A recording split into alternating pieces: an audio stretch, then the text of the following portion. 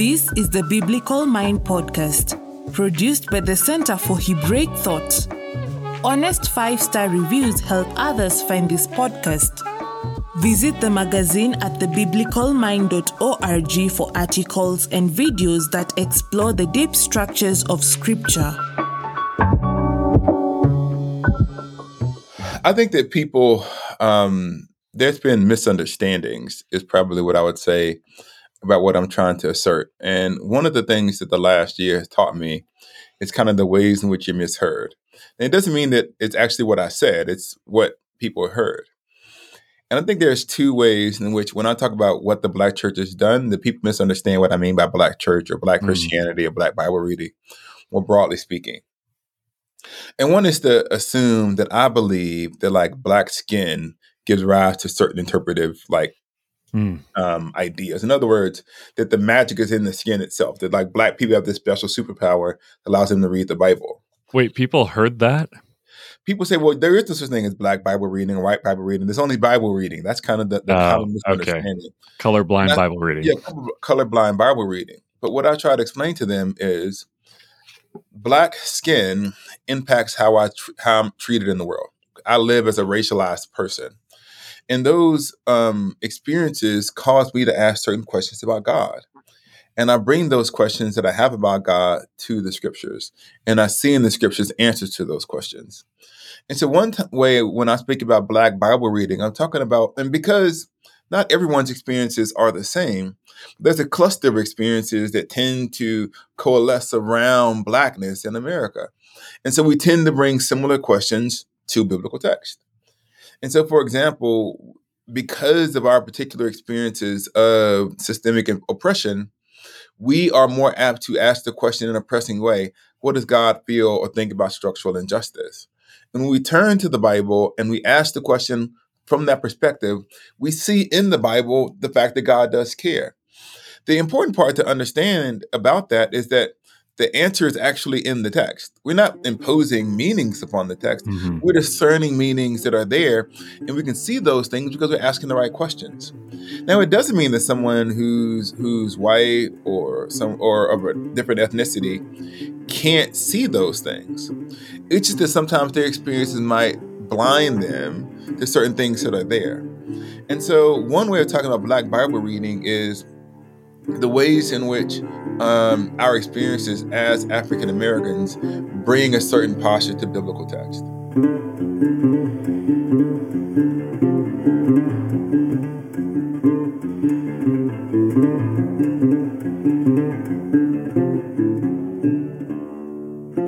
Now, there's a second way of thinking about it, which may get closer to the question at hand, is that I'm talking about Black Bible reading as an interpretive community that persists through time.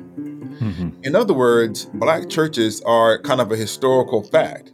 Black churches were founded because they were mistreated. I mean, apart from the Pentecostals who start in a slightly different context. But the Black Baptists and the Black Methodists, for example, exist because they were mistreated in white churches and they founded their own independent churches for the sake of being able to practice Christianity properly, because they couldn't practice Christianity properly under the oppressive systems in which they were housed at the time. Now, these communities that exist actually produce works of theology and biblical interpretation. They have sermons and all of these things. And sometimes these churches found themselves in theological debates during, for example, the anti-slavery movement. It wasn't that it was the only Black people. It was only Black people who opposed slavery. That's not true. But in general, it was Black Christians who were abolitionists for Christian reasons. And they were arguing with and the best way to describe these churches are white churches. And so when I talk about Black Bible reading, and it's not because I believe that that Blackness is this magical power that gives people insights. It's a historical community that persists through time that has left a deposit. And so when you go back and look and say, okay, Black churches were making this claim and white churches were making that claim, then that's just a historical fact.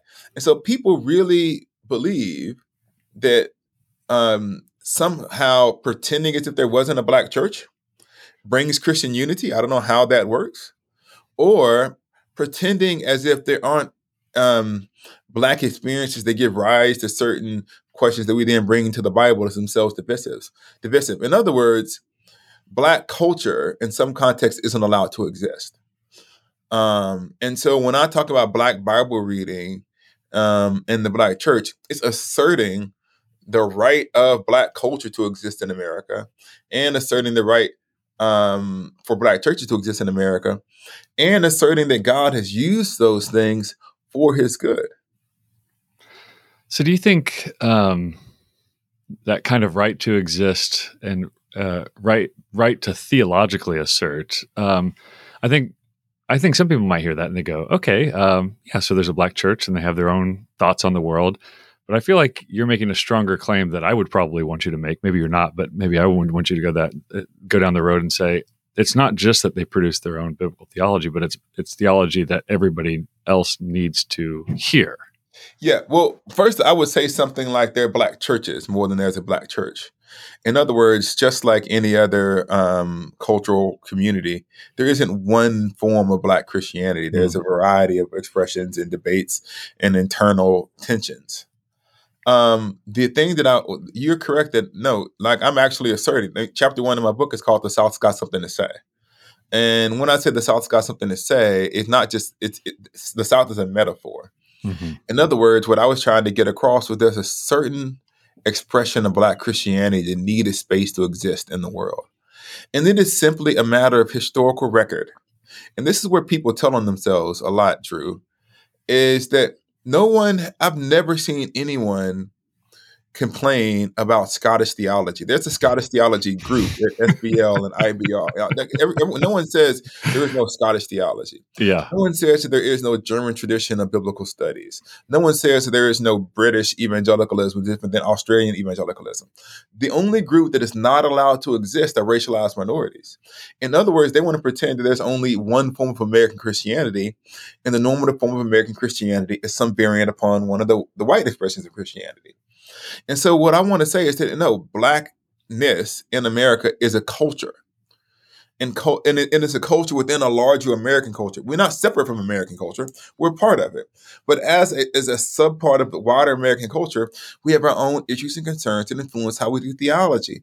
And it's just simply dishonest to say that, for example, that other theological traditions aren't allowed, there are certain theological traditions that are allowed to have distinctive voices, but the Black voice is always viewed as dangerous. And I'm just calling hypocrisy on that. Mm-hmm. Because people will even say, we have a word in the English language called an Anglophile.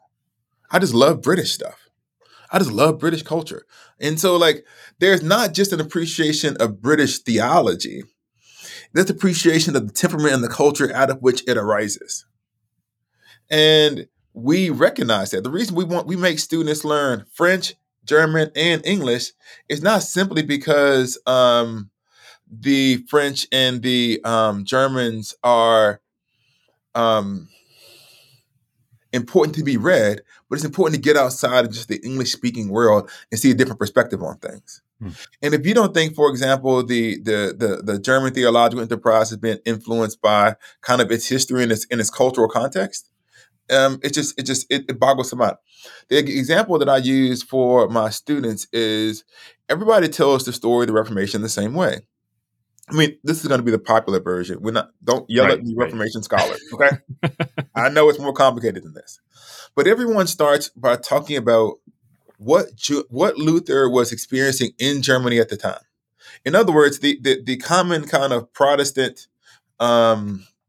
talking point is the particular hypocrisy of Roman Catholicism in Germany. Even if it's not true, it's a story that we tell. And Luther is theologizing from that context about Paul and justification, all these other things. And had Luther not been in Germany at that time, the Reformation might have looked really different. But people also acknowledge that what Luther experienced now, I think we recognize, wasn't objective Catholicism, right? He experienced a variant of it. But we say, despite the fact that Luther was culturally conditioned by what's going on in Germany, he didn't experience he wasn't debating pure Catholicism. We still, if you're a Protestant, I would hope, acknowledge that Luther says something somewhere fundamentally true about the human experience despite those limitations, right? So we tell a culturally thick and rich account of the Reformation. And it's not just random Bible reading, it's culturally located. So when I say, as a Black person, my experiences in America influences how I do the theological project, it doesn't mean that because I'm influenced in those ways, that those insights are any less true and they're any less for the rest of the world. And so if I can say I give, and by the way, it's not me. It's like, this is not like some kind of unique, I'm not Luther, battling the empire or whatever. But if I can have something that I contribute to the academic conversation, is that I'm continuing in a long tradition of Black Christians or Black intellectuals who are saying our culture has value and that what we say is worthy, and not worthy just as juxtaposed against someone else, but as a place in which God is doing good and helpful work. Yeah, that's very helpful. So part of what we're doing with the Biblical Mind is helping people to understand in a similar way that the Hebrew culture, values, and way of reasoning about the world has its own value apart from the Hellenistic Judaism that comes, and eventually even the New Testament needs to be taken on its own terms. Various friends of mine in the African American communities have pointed out that when you talk about the issue of value, why are the Black church's methods and theology not valued? They'll say it comes down to epistemology. We have a different way of reasoning through things, so we want to use story more. And now some of this goes back to Africana. We're going to use story, we're going to use body, we're going to use community to think through issues together. We're more collective as a whole. And I'm sure you could debate this on the particulars. But essentially they're saying the way we think through issues is not the way that's valued in our culture. Where would you situate yourself in that conversation?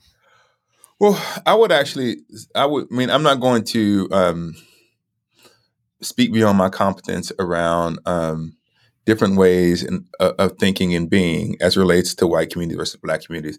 I think that can get a little bit tricky. But I do think there's actually something else that's going on there. And one is the distorting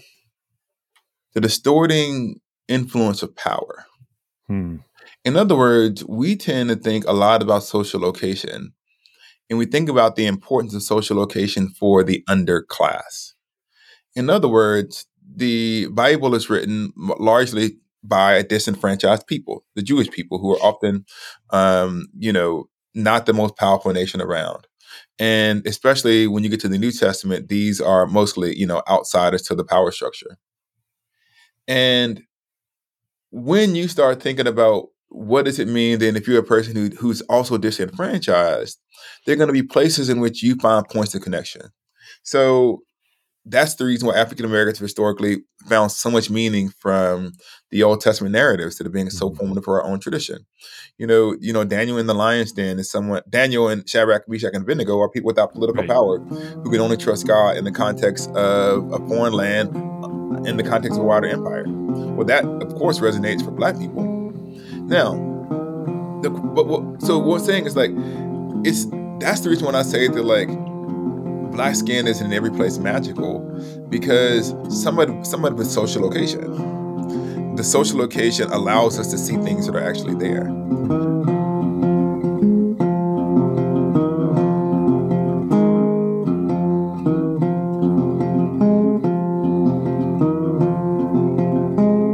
But it's also the case that power can be distorting as a social location.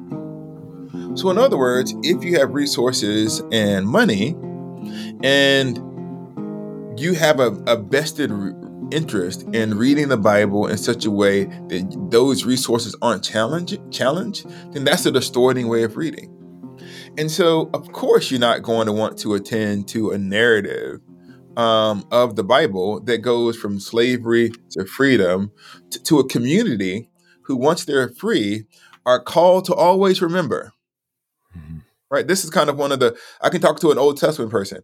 One of the central themes of the Old Testament is that you have to remember. and that the things that you experienced in slavery created a certain disposition that informs how you treat other people. That's a narrative arc. The narrative arc, centering on the person of the king who's going to be compassionate, all of those things. Well, of course, you're never going to win the "I can oppress people" argument based upon the narrative scope of Scripture. So what do?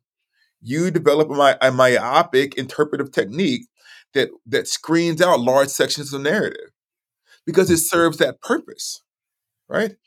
So if you want to look at like the African American interpretive method, we turned in America to narrative because the narrative was on our side.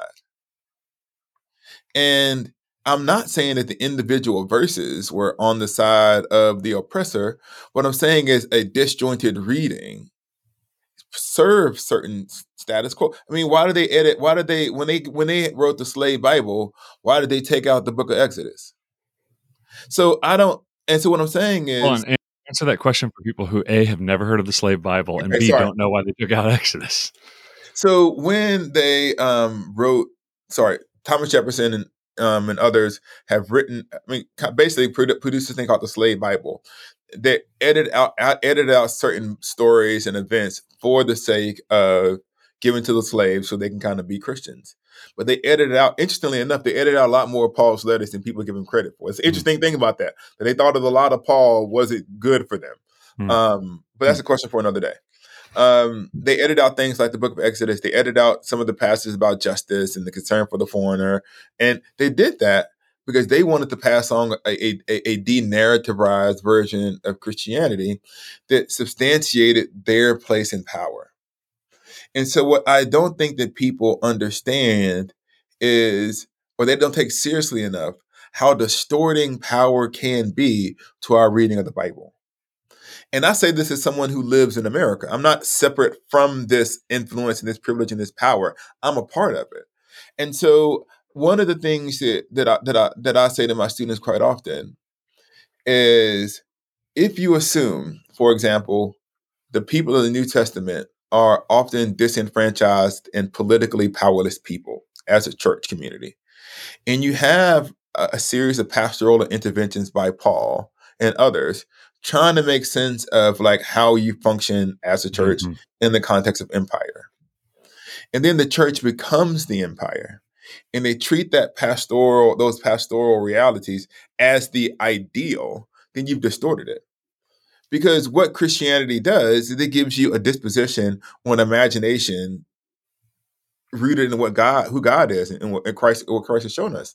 And there's all kinds of ways to theologically imagine a world that has more options on the table than might have been within the imagination of people in the first century, because now we are a majority. We don't actually have any New Testament text written to a group of people who could change societies in the sense of voting out rulers or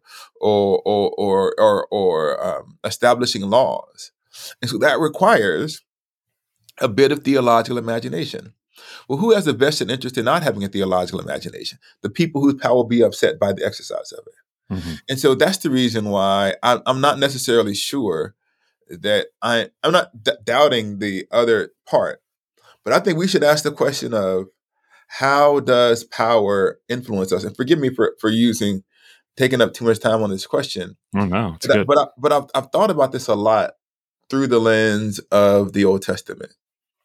Or the Hebrew scriptures. I need to make sure. I don't know. Oh, there's a reason why we're okay. Anyways, I was thinking about,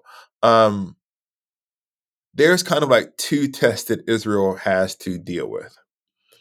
And one is the test of struggle. That's like the wilderness narrative, where they're having to depend upon God day by day by day by day by day. Then there's also the test of prosperity. Once you're in the land and you're fat and you're happy, you got that's a different kind of test, which is why the importance of memory is there. And so I think that the church in America, and definitely portions of the white church, have had the test of prosperity. And in a lot of cases, they just failed that test. And the interesting thing that's going to happen is that's the test that all of us has to take if we survive and live long enough to make it to a place of influence and power. And so, yeah, I guess what I like to say is the way that I think about it is a lot of the church at different points in its history have failed to test the power and the test of prosperity. And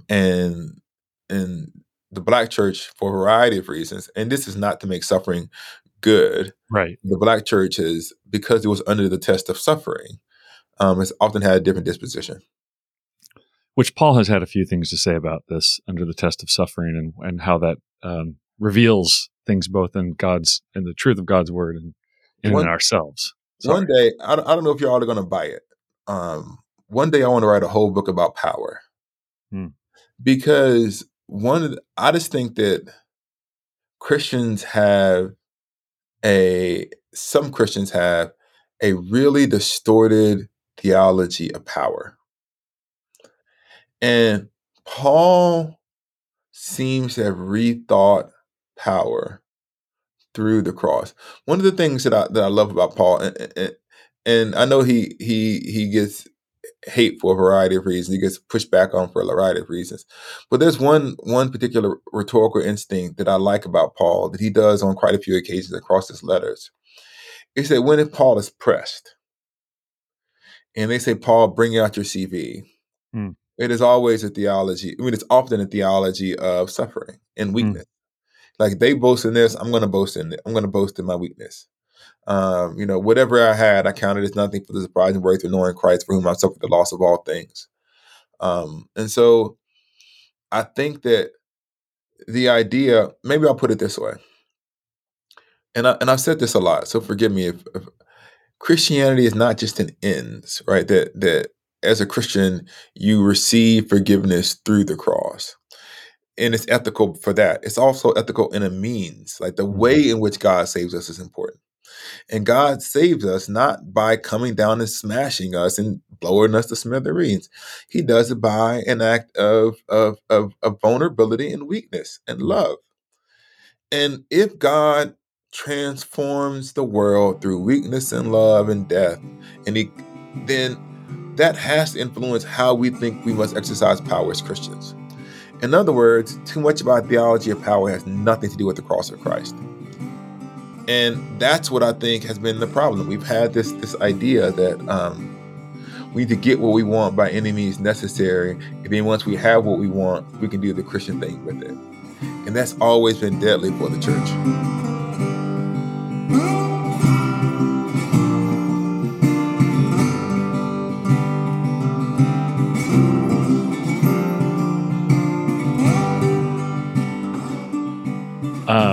I'm going to leave that alone because I want to go hard down that road, but I probably shouldn't. Yes. But we should talk about what you actually asked me to come here for. I'll answer your question. Oh, no. Yes. That's good, because I think I want to take everything you just said and apply it to things like the pastor being an executive function of a church, a singular charismatic leader of a church that kind of pulls the whole thing together.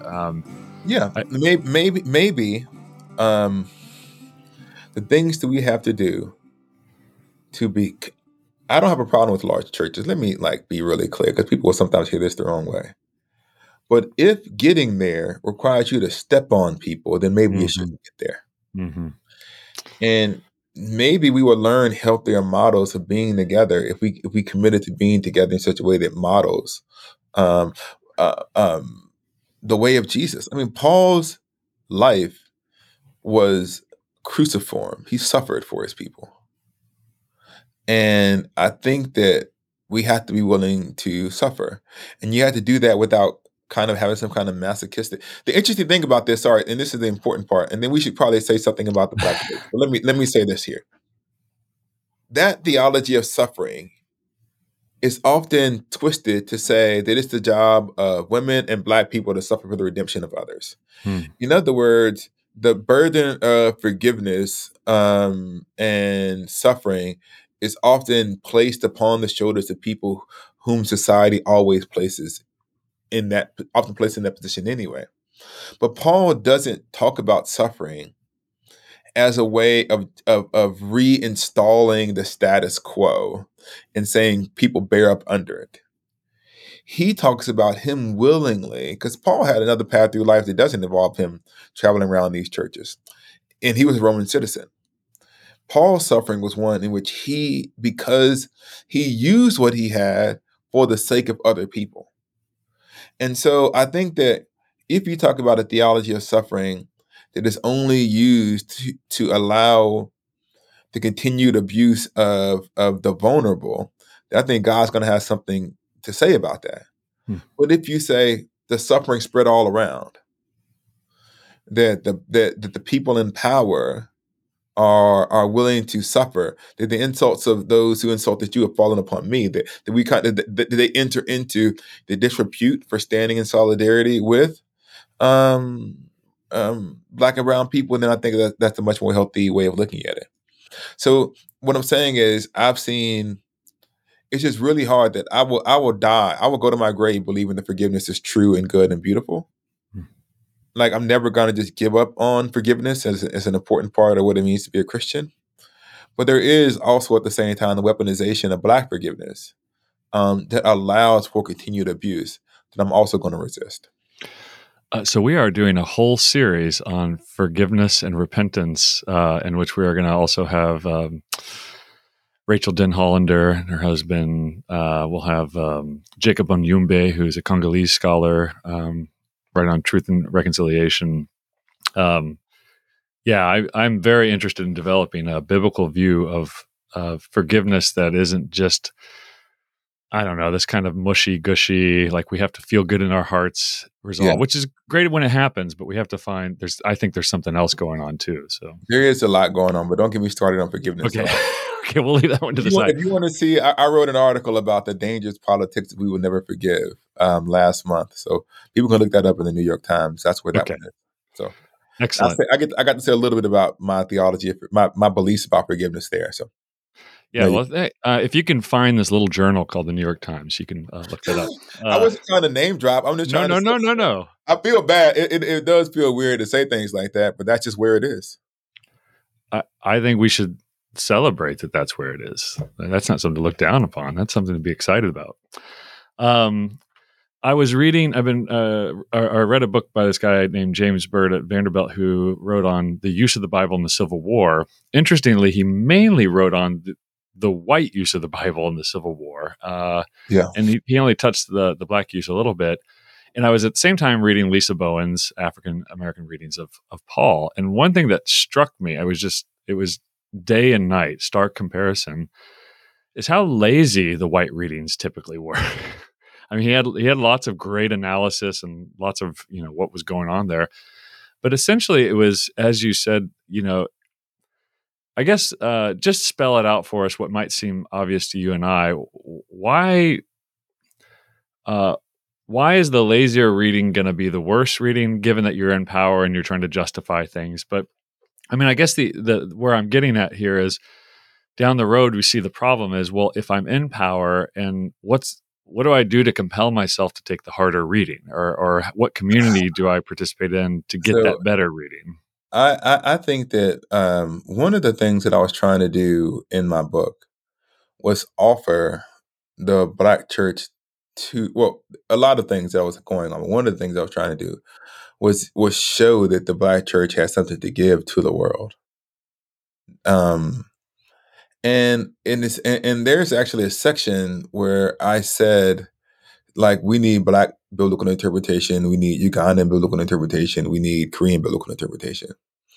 Because no community's location is going to be helpful in every situation. And so I think that we need each other across culture and across time to hear God well. And when people hear that, they often get it wrong, as if I am saying you can't be a Christian or that you can't live your Right. I mean, some of this stuff is kind of basic to being, love God, love your neighbor kind of thing. But it is also it's also true that any scholar worth their salt or any professor is going to tell a student, you know what, I want you to read this passage, but I want you to look at 5 other sources. Mm-hmm. And they may say, I want you to go back and read someone who wrote during the Reformation. And I also want you to go back and read someone who was in the first 400 years of Christianity. And I want you to read a non-Western source. because all of those different perspectives don't make the Bible less. It gives us more of a community of interpreters.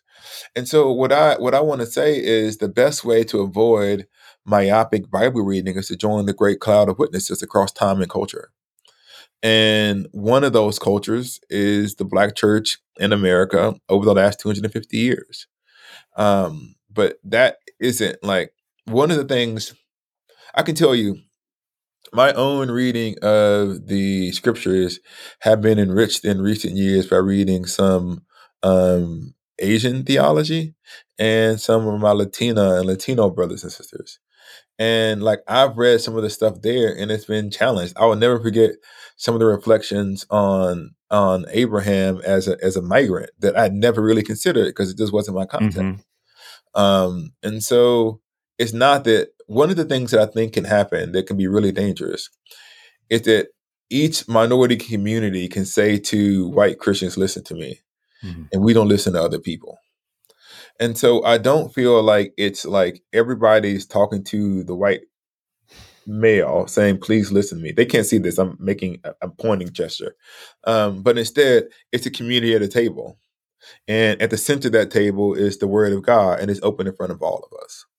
And so if there's a model that I'm trying to transform, it's that the book used to be at the head, like at one spot in the table, and that person would read it and tell it to everybody else. And now everybody has access to that book, and we're all offering it. And so that's what I think is really important. Is I think that truth exists. I think that the Bible has a message that it conveys about what it means to be human and what does it mean to follow God, that it's beautiful and compelling and that stirs my imagination. And I believe that we need each other to hear and obey that message well. And that's what I would say. And just be in a little epistemic humility. Mm-hmm. I mean, one of the things that is amazing is how little we make of our own sins and how much we make of the sins of others. In other words, we will justify or push aside anthropology. I've talked about this 1,000 times. The hierarchy of persons created in white Christian spaces where white was at the top and black was at the bottom and different people were in the spectrum in between. That functioned as a theological grid in America for 400 years effectively. And that's just what happened. And so that's not a small mistake. It is not, and people say that those were just men of their times. No, there were Black Christians who were there saying this is heretical. And here are the Bible verses why. And so people have to own the failures of their theological community and don't have themselves as the hero in the narrative where every time the church is in trouble, they swooped in and saved the scriptures. That all of us are heroes and enemies. We're heroes and villains at the same time. Mm-hmm. And I say that not valorizing the Black church because the Black church has done things wrong in its own history. So it's not like we are this holy, perfect, sanctified community that's never done anything wrong and that everyone should just live in like we have our own bodies too. But the best thing to do about that is to own it, repent of it, have a little bit of humility, and come to the table as a partner and not a ruler.